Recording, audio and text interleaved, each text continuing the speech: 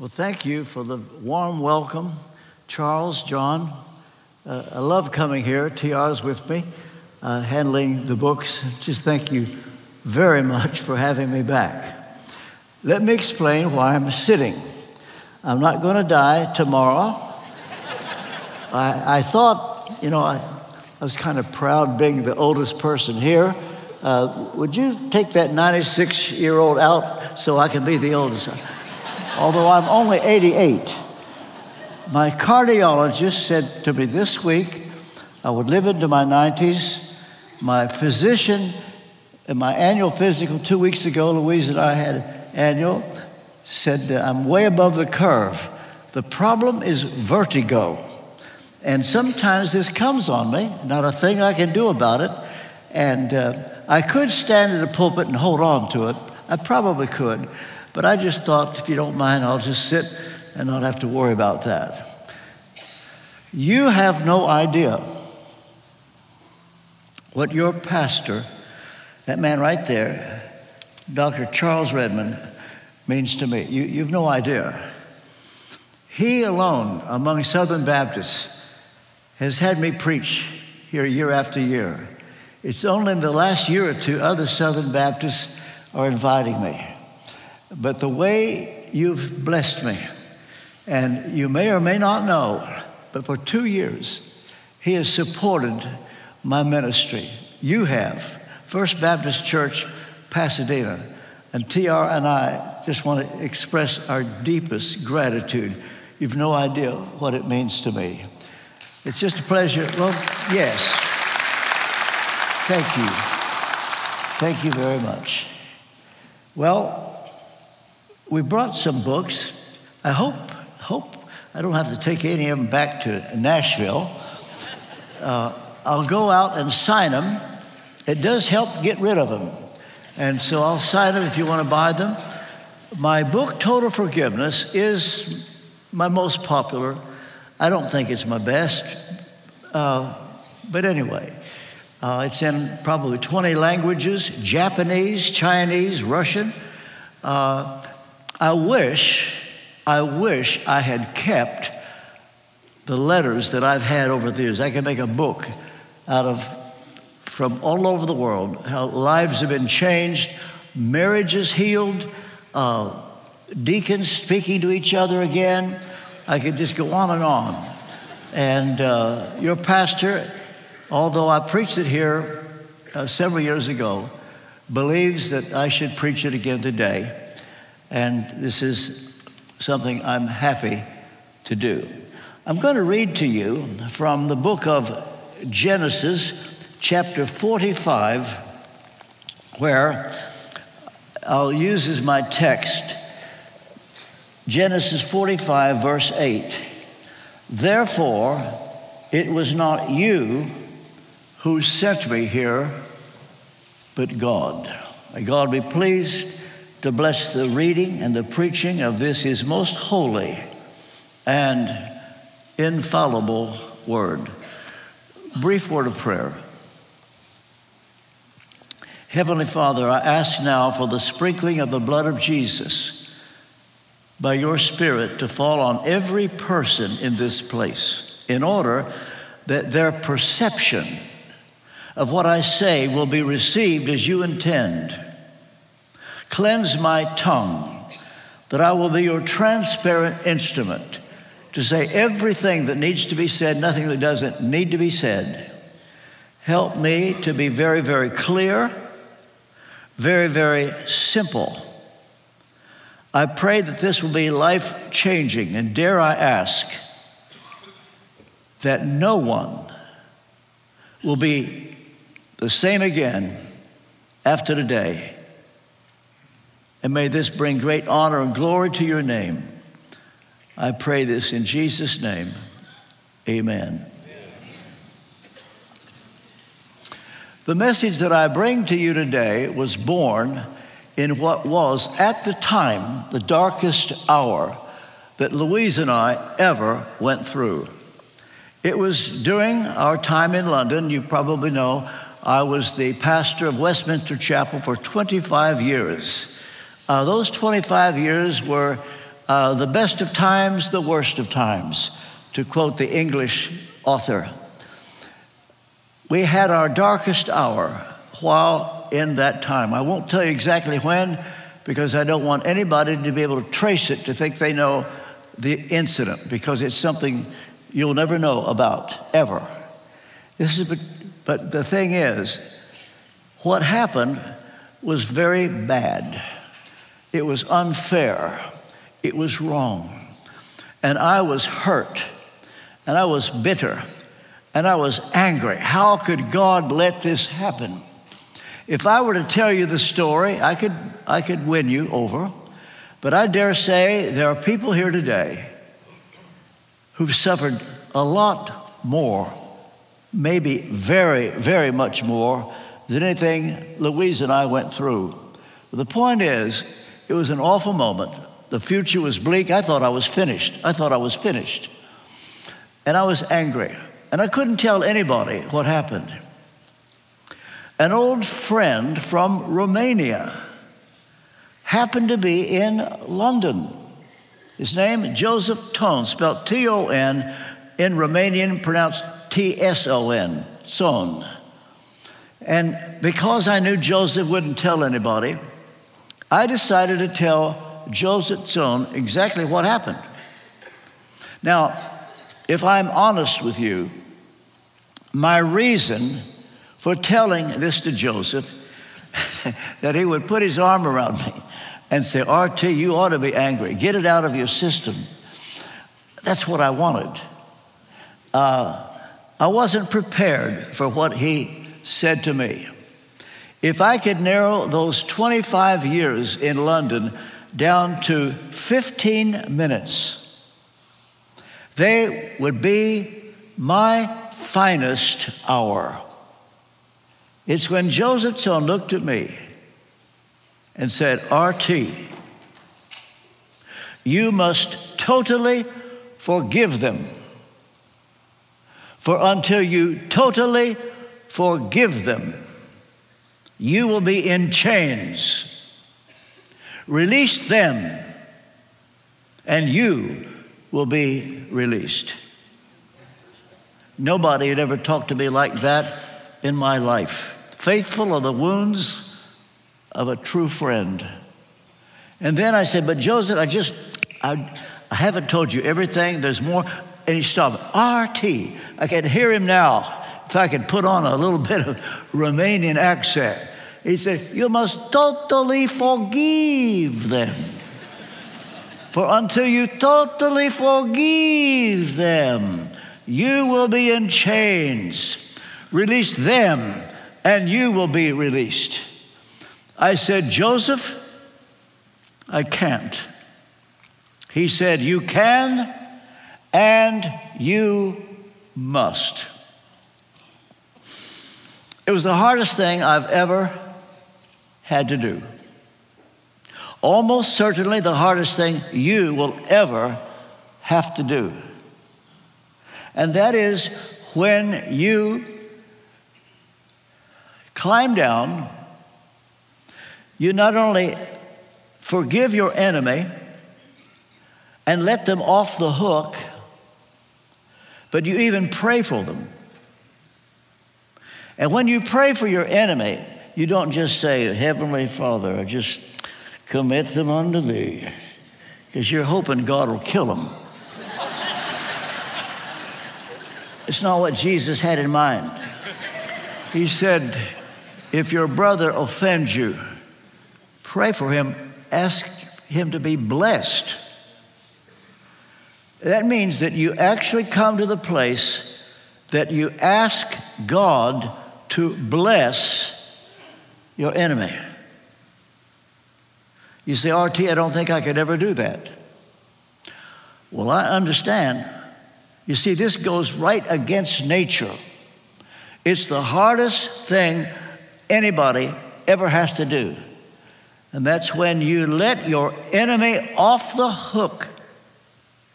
Now, as I said, and I have no doubt that this is no exaggeration. I'm sure many of you have suffered a lot more than what I went through in London. There's probably someone here,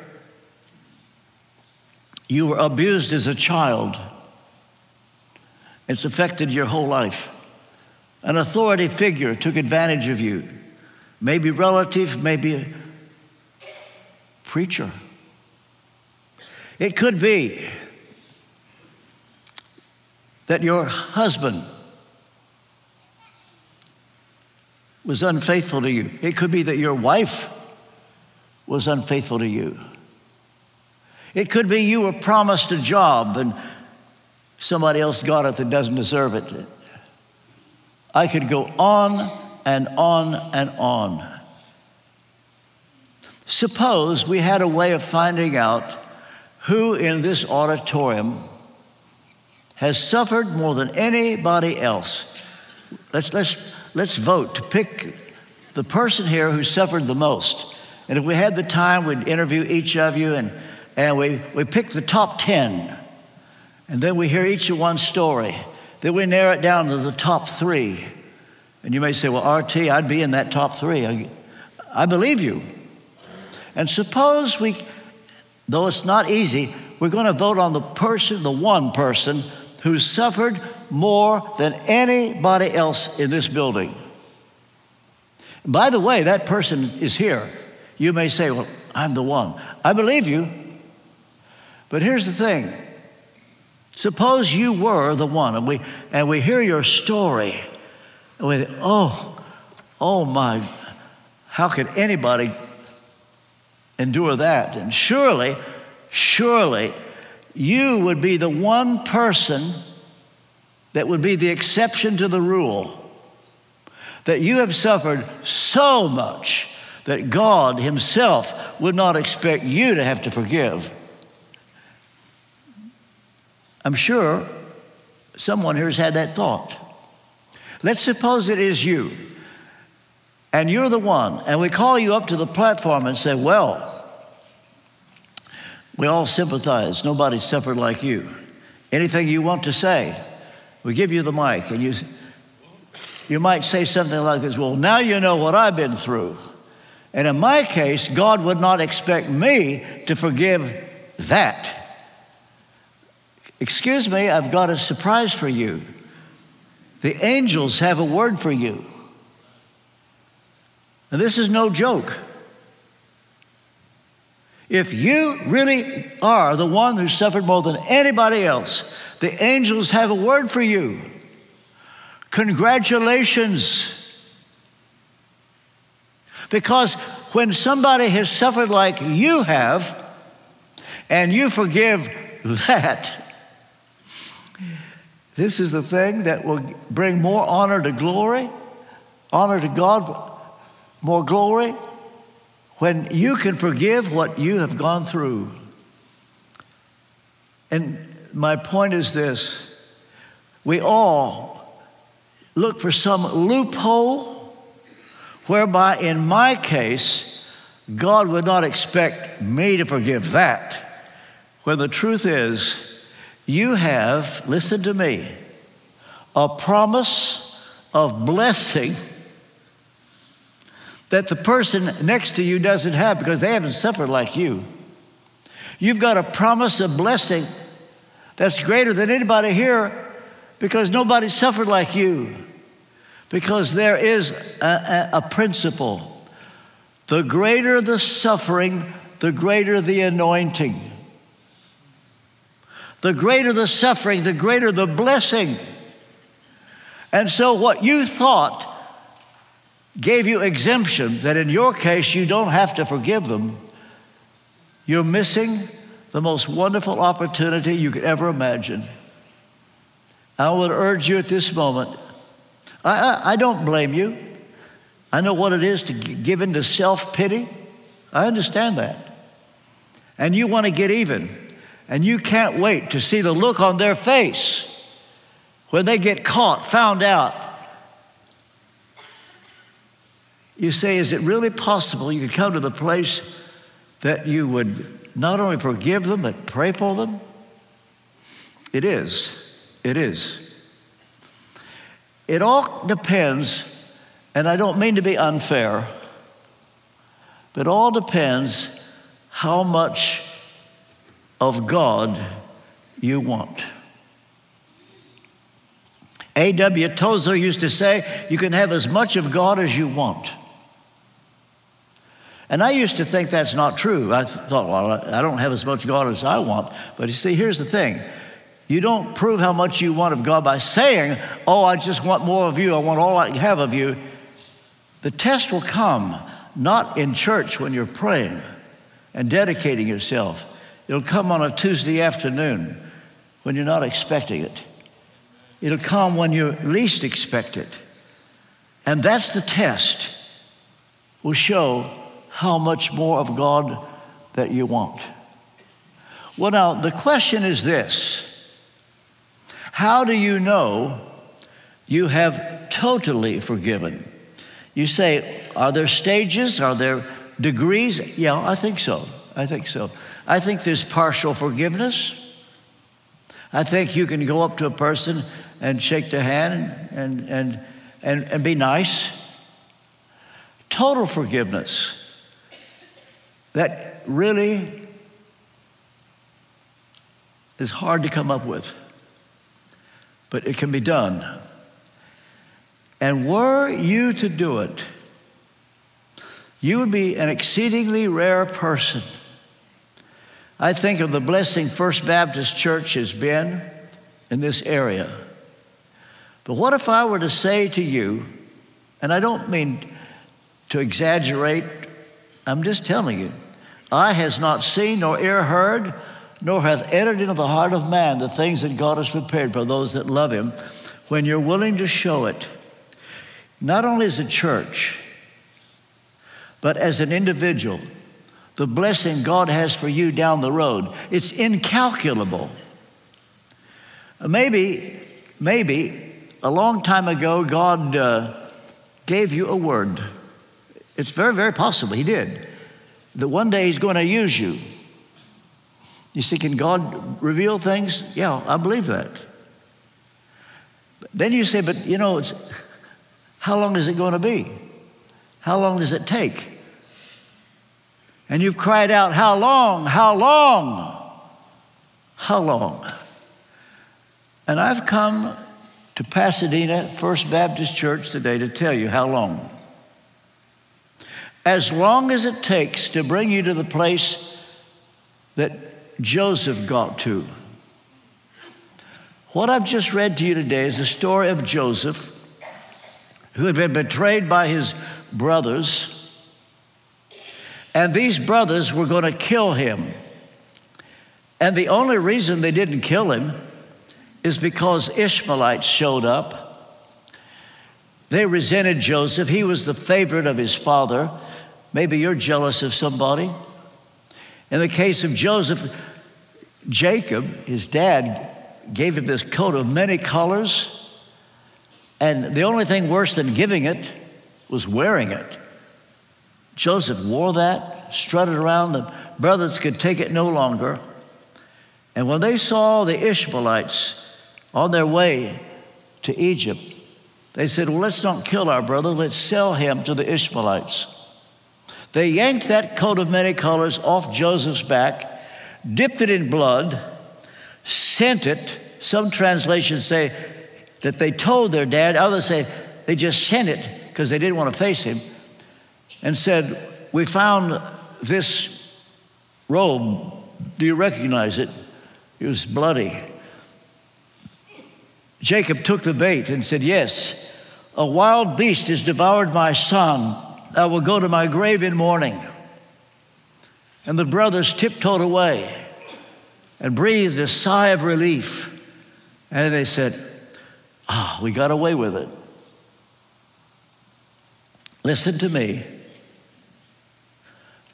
The Bible says, be sure your sin will find you out. Don't try to play games with God. God has a way in the most unexpected moment of dealing with you. Well, these brothers thought they'd never have to deal with it again. He got away with it. Well, what happened? That the Ishmaelites sold Joseph to an Egyptian officer by the name of Potiphar. I don't have time to go into all the details of what Joseph went through, but I now want to fast forward to where Joseph now has overnight become the prime minister of Egypt, of all things. We're talking now some 22 years later from the moment they yanked that coat of many colors off his back. 22 years later, now Joseph has become prime minister of Egypt. And he had been given a dream. He had a dream that those brothers would one day bow down to him. And Joseph's mistake was telling it to his brothers. It wasn't smart. Only made him more jealous. But the fact is, strange as it may seem, the dream was of God. Joseph always knew that one day those brothers would bow down to him. He always knew that. He thought that God gave him that dream because one day he could look at those 11 brothers and say, "Gotcha," and then throw the book at them. That's what he thought. But you see, God postponed the fulfillment of the dreams until Joseph was a different man, a changed man, a broken man. And now, at the beginning of Genesis chapter 45, we have the account of the fulfillment of the dream. And here is Joseph in his Egyptian garb, having now learned Egyptian. He speaks through an interpreter to his brothers. He knows who they are. They're coming now to buy food. They don't realize that they're having to go to the prime minister, that this is their own brother. They don't know that. They don't have a clue. Joseph knows who they are. They don't know who he is. And speaking to an interpreter, as I said, he thought it would be the moment he could point the finger and throw the book at them. Instead, we read verse 1, Genesis 45, Joseph could no longer keep his composure in front of all his attendants. And he cried out, "Send everybody out of the room." Now here's the prime minister, interpreter, 11 brothers, maybe members of the cabinet, aides. He says, "Everybody out." All except the 11 brothers, they stay. I can imagine the interpreter says, "You want me to stay?" Out. And now Joseph begins to speak to those 11 brothers in Hebrew or whatever language they spoke, and says to these 11 brothers, as he breaks down and sobs and says, "I'm Joseph. I'm Joseph. Is my father still alive?" But his brothers were not able to answer him because they were terrified at his presence. The question is, how does one know that he or she has totally forgiven? Proof number one, you do not tell anybody what they did to you. Who they did, who they were, what they did. You don't tell anybody. Why did Joseph make everybody leave the room? It's because he's going to persuade those 11 brothers to come and live in Egypt. The famine's going to last another 5 years. There's going to be no food. And so Joseph wants to bring all the brothers and his dad, the family, to live in Egypt. He wants to make sure that nobody in Egypt knows what those brothers had done to him 22 years ago. Joseph knows if the word leaks out, every Egyptian to a man would hate those men. But Joseph knew that.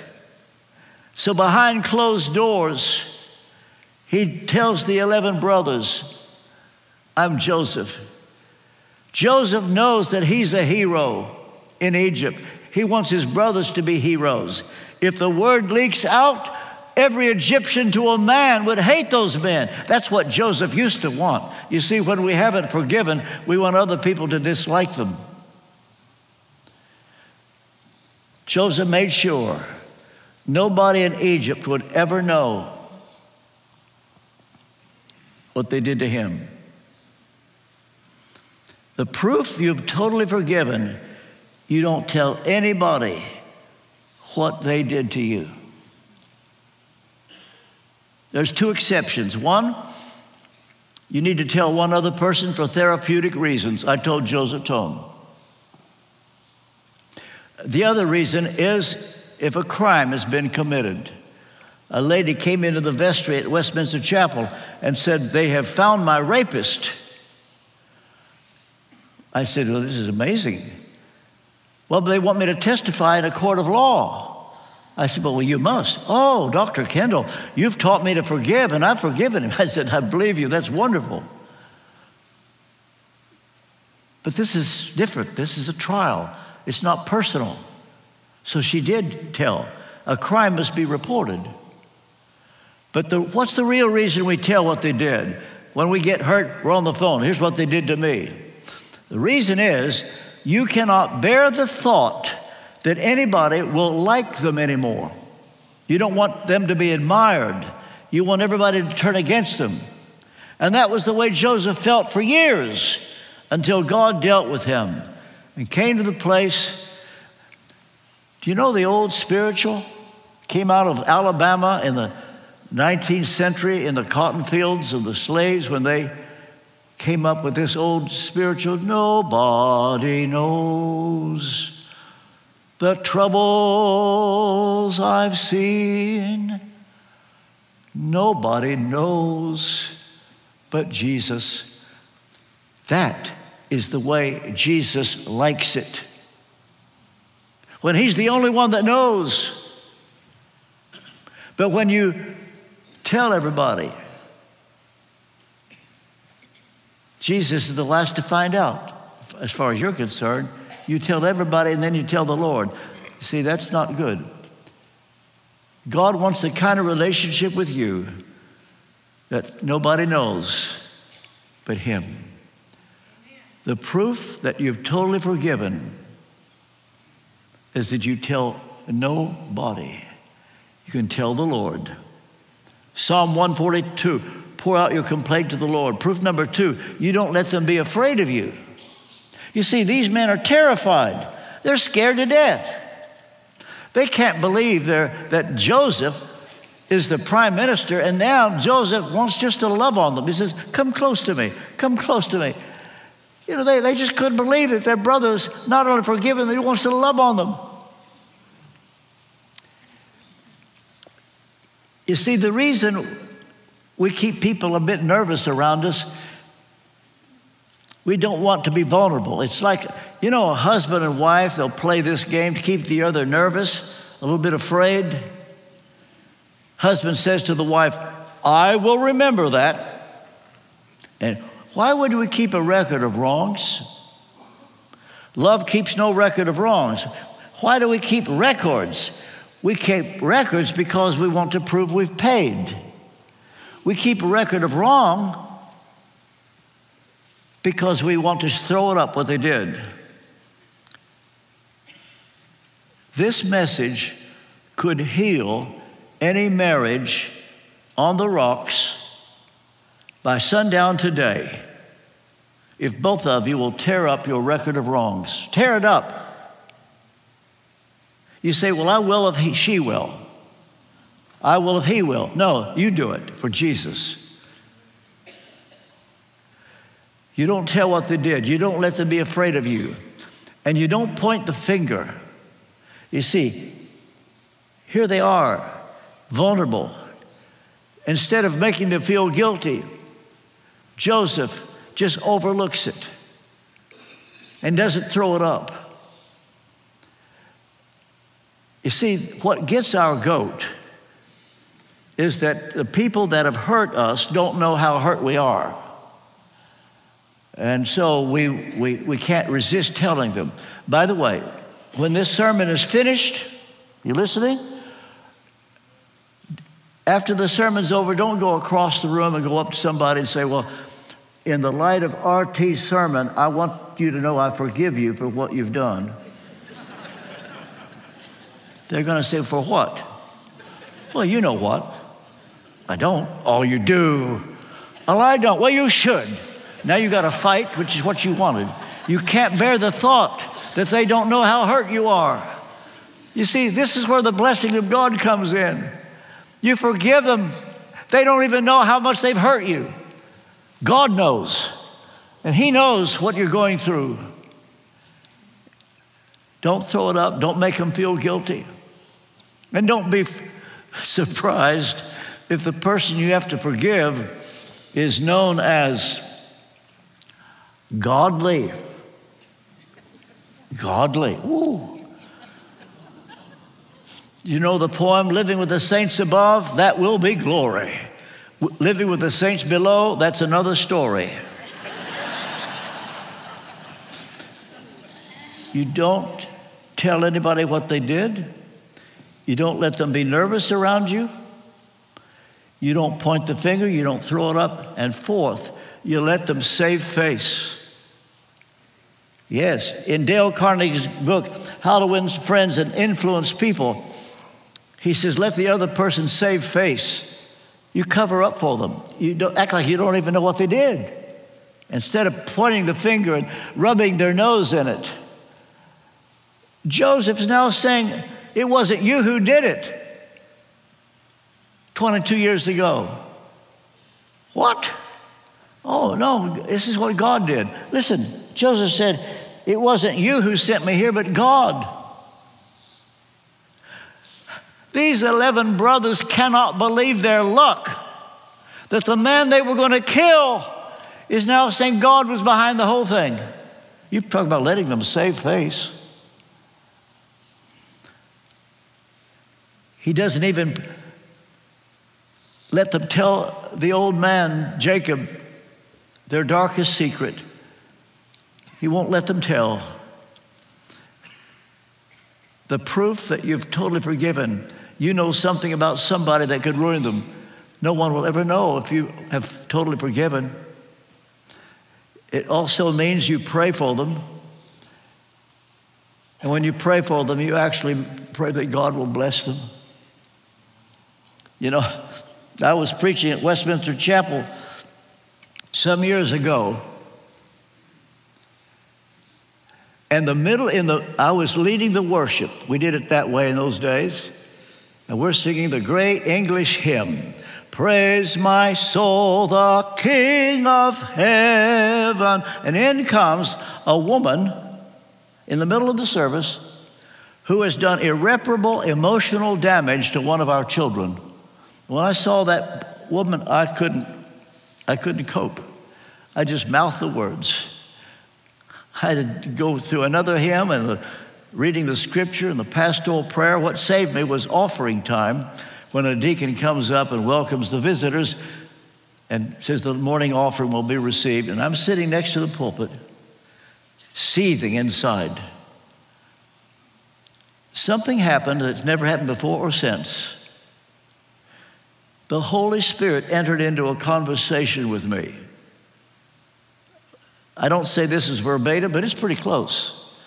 The Lord looked down and said, RT, so you want to see revival in Westminster Chapel, is that true? I said, yes, Lord. He said, good. How much do you want to see revival? Oh, well, I want a lot. Which would you rather have? Revival, or for me to send judgment on that woman out there?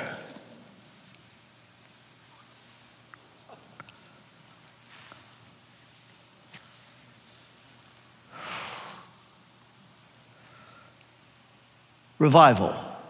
Good. Pray for that woman. I said, I pray for that woman. He said, you can do better than that. Ask me to bless her. Bless her. Say it again. Bless her. Say it again. Bless her. And what if I take you seriously and I take your prayer and I bless her? I said, Lord, you wouldn't do that, would you? That's the point. And I had to start praying, Lord, bless her, bless her, bless her, bless her. It was killing me. And guess what? God answered that prayer. That woman thrives today in London.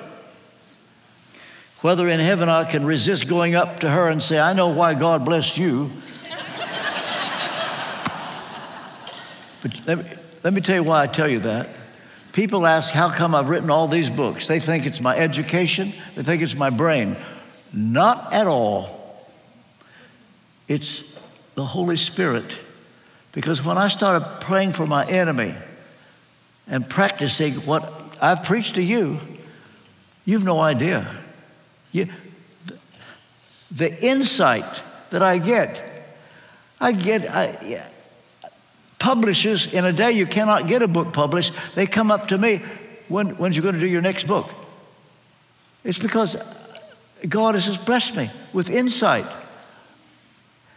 He'll do it for you. Doesn't mean you'll be an author, but you've got a gift nobody else has.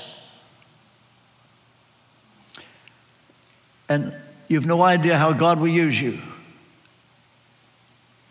And so you pray for them, ask God to bless them.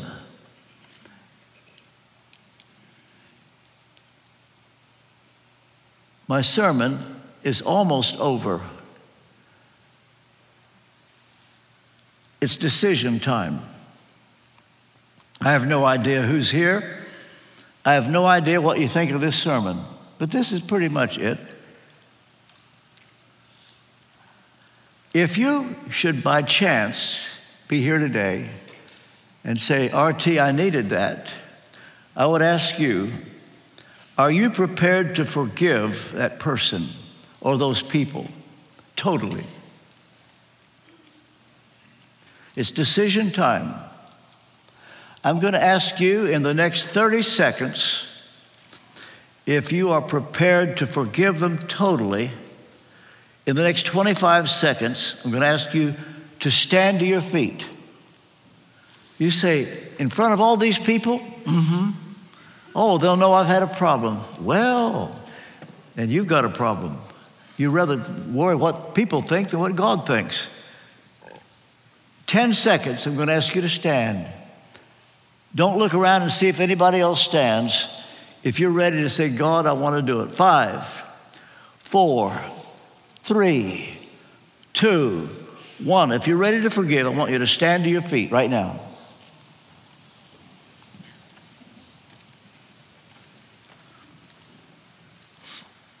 I'll wait 10 seconds. Don't miss this moment. Isaiah says, seek the Lord while he may be found.